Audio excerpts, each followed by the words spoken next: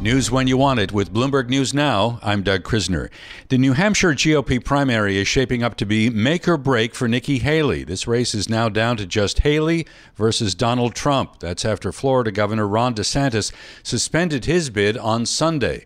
Bloomberg's Michael Shepard sets the scene. New Hampshire is famous for surprises, and yet I think that we are heading toward what could be another Trump victory based on the polling that we're seeing ahead of the actual primary kicking off in a couple of hours. That is Bloomberg's Michael Shepard. Now, Haley supporters are saying she still has a chance to upset Trump or at least come in a close second, but that window is narrowing.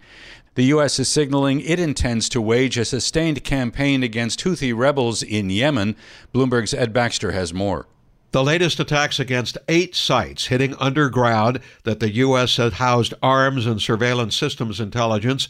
It says the U.S.-UK operation did major damage and has set back Houthi efforts to carry out attacks on U.S. military and shipping in the Red Sea. The joint statement says, "Let us reiterate our warning to Houthi leadership. We will not hesitate to defend lives and the free flow of commerce." The Iran-backed Houthis also issued a statement saying the new aggression will not go unpunished. Ed Baxter, Bloomberg Radio. Elon Musk is addressing the rise in anti-Semitic content on his social media platform X. Musk was speaking earlier at a conference hosted by the European Jewish Association in Krakow, Poland. He said bias on the platform is toward more free speech. Free speech wins in that if somebody says something that's false, especially on our platform, you can then reply to it with the correction. And then I'm a huge fan of community notes. We've put maximum resources and attention behind community notes. So if somebody tries to push a falsehood like Holocaust denial or something like that, they can immediately be corrected. And you can't get rid of the tag. It's like stuck on you. That is Elon Musk, who was speaking with right-wing commentator Ben Shapiro at the EJA conference. Earlier in the day, they both toured Auschwitz and took part in a private memorial service at the former Nazi death camp. Authorities in China are surveying damage after a magnitude 7.1 earthquake struck a sparsely populated part of China's western Xinjiang province. No casualties have been reported. The Bank of Japan has maintained its stance on monetary policy, to no surprise of economists. The BOJ's policy rate was left at a negative 10 basis points, and yield curve control measures were left in place. At the same time, the BOJ left forward guidance unchanged.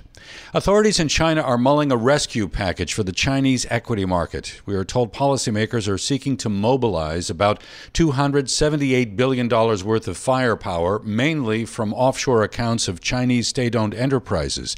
Now, this would be part of a stabilization fund to buy shares onshore through the Hong Kong Exchange Link.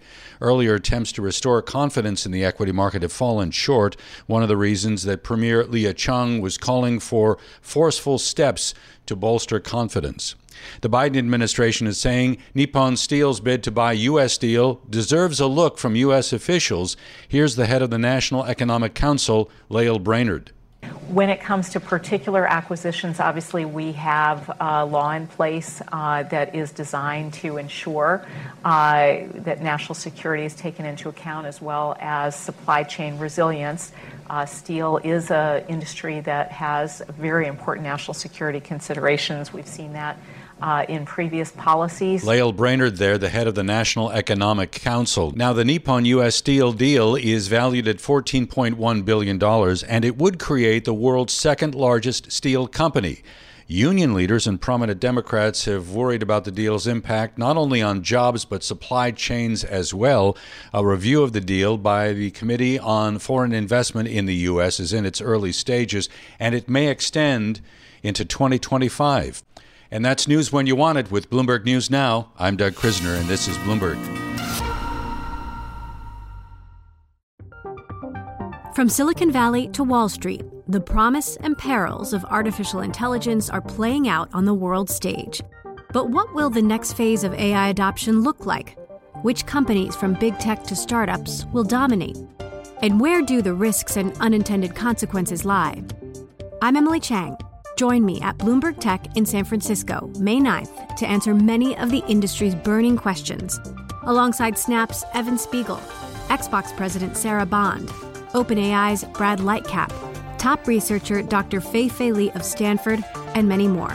More details and just a few tickets left at Bloomberg.com/TechSF.